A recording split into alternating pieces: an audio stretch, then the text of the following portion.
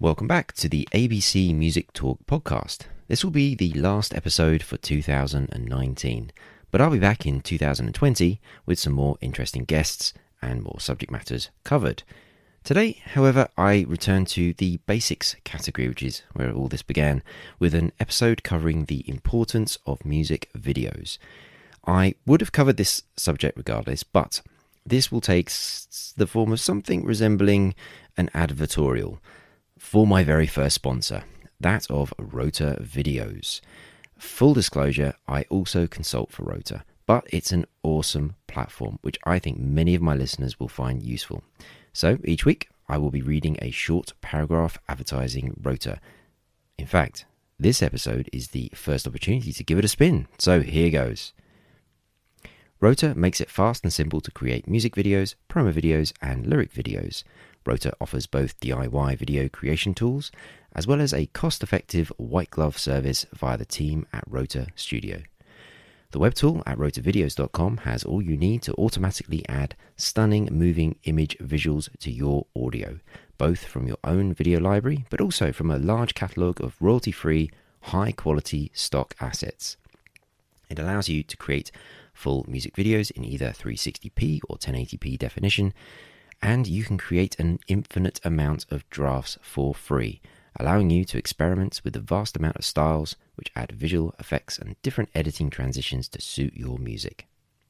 Head to abcmusic.co and click the Rota logo on the homepage to access a 10% off discount for the service. If you'd like more information on the Rota Studio service, contact me, Alex at abcmusic.co for more details. So hopefully that was clear about what Rota is, and I will be revisiting it a little later on in the show. So let's look now at why music videos are now so important to the music industry. Now, as ever with me, there's always a little bit of a history lesson, and I won't try and pretend that I knew everything. I had to go research this. And, of course, Wikipedia being my friend as ever. And I found this little paragraph that I'm just going to read out for you now, which I thought was quite interesting. The Beatles had used music videos to promote their records starting in the mid-1960s. The creative use of music videos within their 1964 film, A Hard Day's Night, particularly the performance of a song, Can't Buy Me Love, led MTV, later on in June 1999, to honour the film's director, Richard Lester, with an award for basically inventing the music video, which I didn't know that, and I thought that was pretty amazing. And what an incredible thing to have achieved in your life, to be sort of, mostly recognised for creating the format of the music video. Wonderful thing. So MTV was just mentioned there, which of course, it was launched in 1981 in August in the US. A little bit of trivia for you. The very first video that they played was something called Video Killed the Radio Star. I have a feeling they knew exactly what they were up to when they played that. Now, personally, I grew up watching music videos through a show called the Top of the Pops, which was a weekly show which essentially did a countdown of the UK chart, and it was a kind of mixture of sort of mimed studio performances, but of course music videos, and that was kind of pretty much my only real access point. I do, however, have vague memories of watching MTV for the first time. And it was around the early 1990s, because in the UK at the time you needed a satellite TV connection, and back then it was very expensive, and we certainly didn't have it at my house. But a friend of mine did, and so one lunchtime we all went round his house, and I sat there and watched these incredible music videos that I just hadn't seen before, and it was fascinating, and I really added a sort of another dimension to me as a music fan at the time, and seeing some of these acts, and obviously the additional sort of creativity that comes from the visual component to music.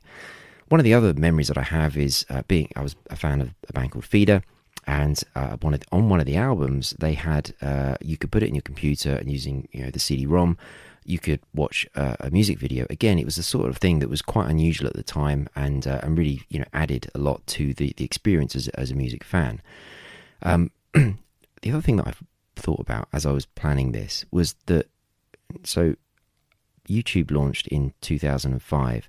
That probably means that most people I think that are listening to this are probably around the ages of sort of 18 to 24, and in which case you pretty much had YouTube all of your lives, if not all of your adult lives or young person's lives.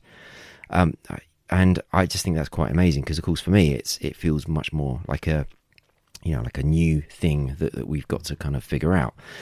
And so YouTube's an incredible phenomenon. So I just want to kind of just go through some of the statistics that I found online about them. And so back in 2006, there were 65,000 new videos a day uploaded, and that resulted in 100 million views every single day. Now, they're pretty big numbers, but by the time you get to 2017, there were 400 hours uploaded every minute and 1 billion hours watched every single day. Now, I know that's not all just music videos, that is just videos in general, but still, it's an incredible platform, and it's certainly well recognised that music videos make up a good portion of the watch time.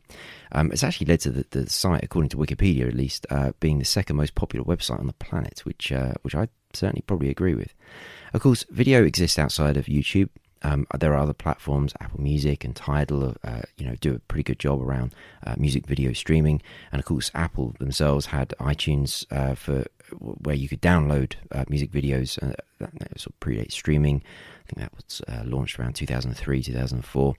But of course, the other thing that's worth mentioning is how music videos, or at least music in videos, has infiltrated so much of what we consume, and social networks, of course, being another big component to that. Facebook, Instagram, Twitter, whether it's in the stories or whether it's in the feed, and of course that really has sort of added this other dynamic whereby music itself is being used in these videos that aren't the official videos. So unlike the stuff I was just talking about with Apple Music and Tidal and iTunes and MTV, you've got this kind of like really sort of like incredible fan engagement piece going on through the different social networks.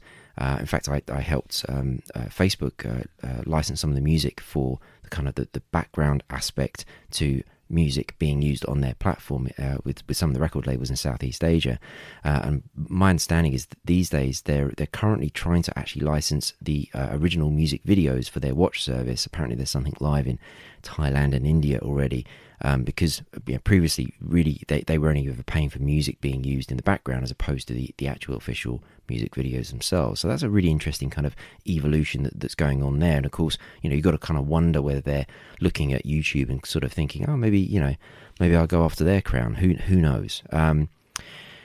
The other thing that I think is has been a fascinating piece, and certainly has caught the imagination of record companies and the record industry and the music industry in general, is of course a platform TikTok, which bought Musical.ly, where you've got fans making these videos based on music, and of course the other one that's worth mentioning at the moment is Triller, which has this piece in it where you are specifically asked, would you like to make a music video? And that's really interesting to me to sort of see how that's kind of gone all the way down to sort of true consumerism.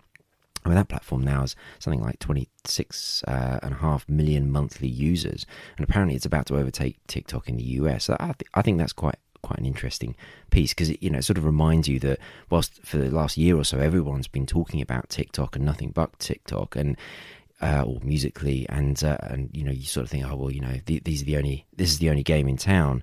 But like most things in the music industry, if you think you know everything, well, it's just changed, and therefore you don't.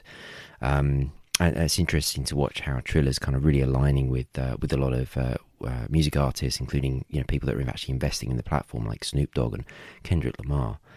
But one of the other things that I think is really interesting about music videos today is that traditionally, and as we saw with the example with the Beatles earlier on, music videos typically were used as a promotional tool. They weren't revenue generating, or at least maybe you could sell a VHS cassette or a DVD, or perhaps even the download at some point. But that wasn't really wasn't a big part of the makeup of the revenue matrix for record companies.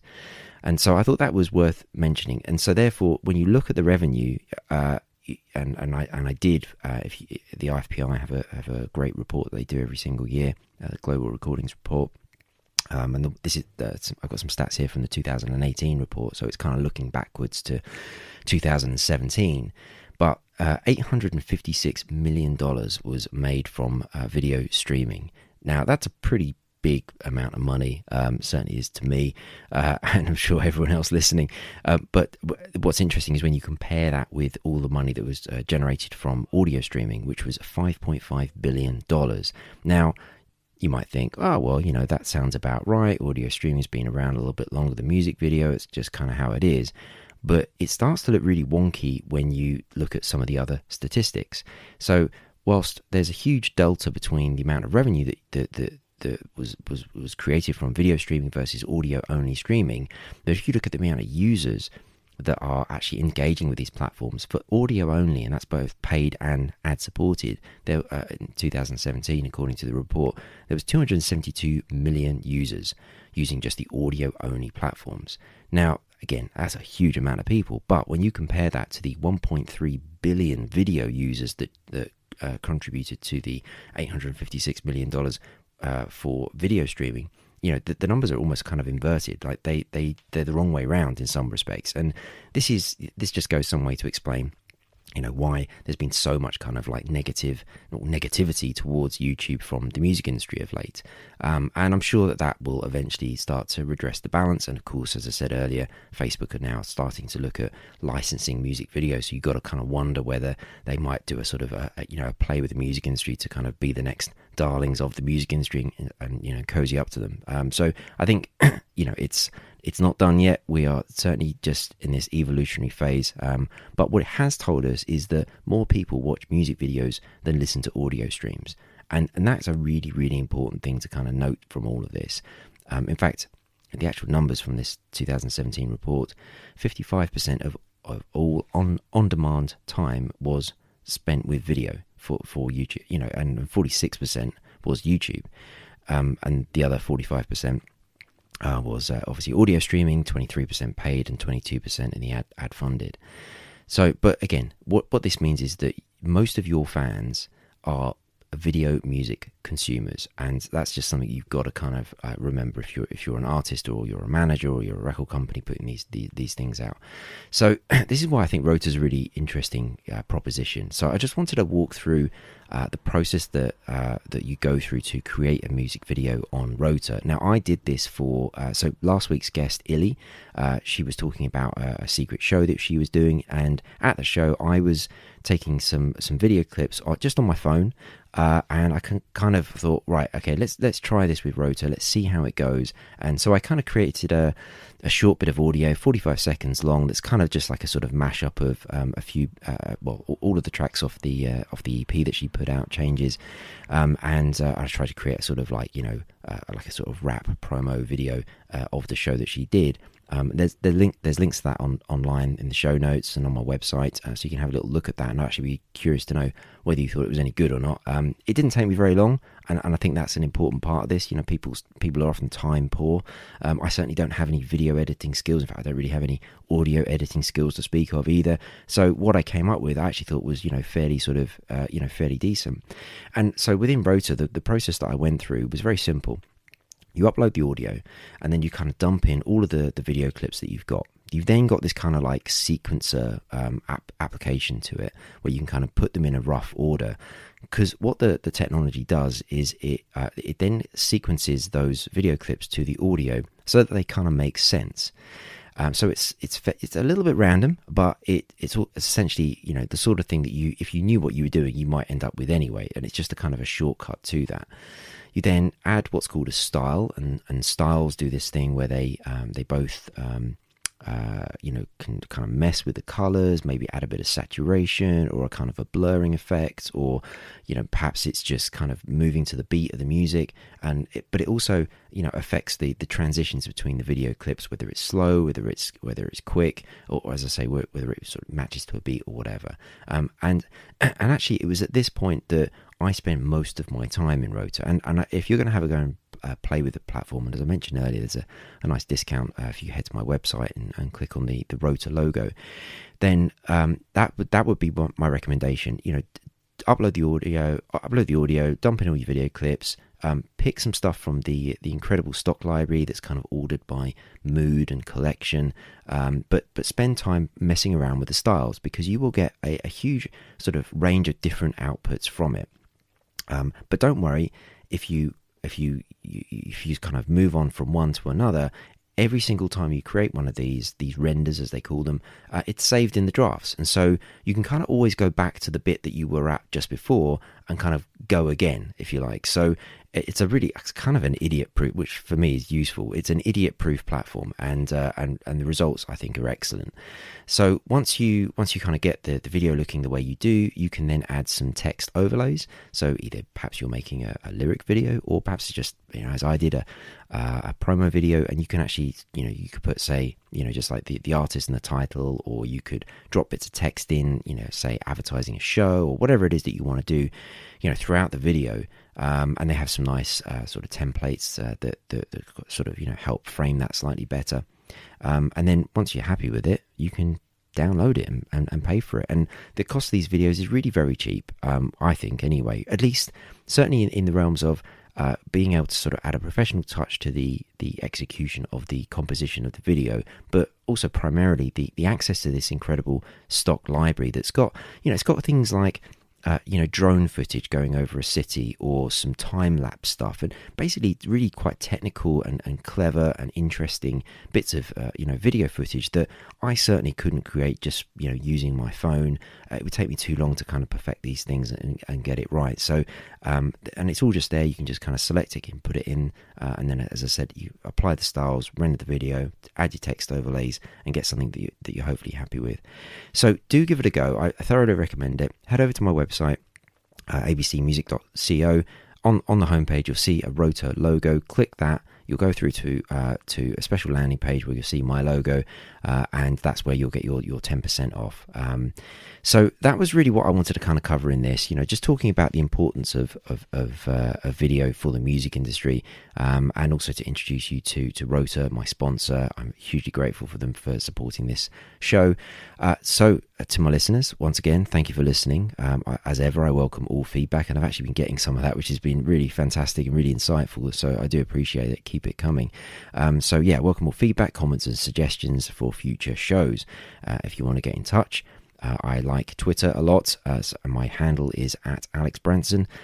If you want to send me a direct message, just type podcast DM, and I'll follow you back, and we can have a direct dialogue. Or head to my website, www.abcmusic.co, and you'll find a contacts page there with my email address. So once again, thank you for listening. I hope you had a good year, and I will see you in 2020.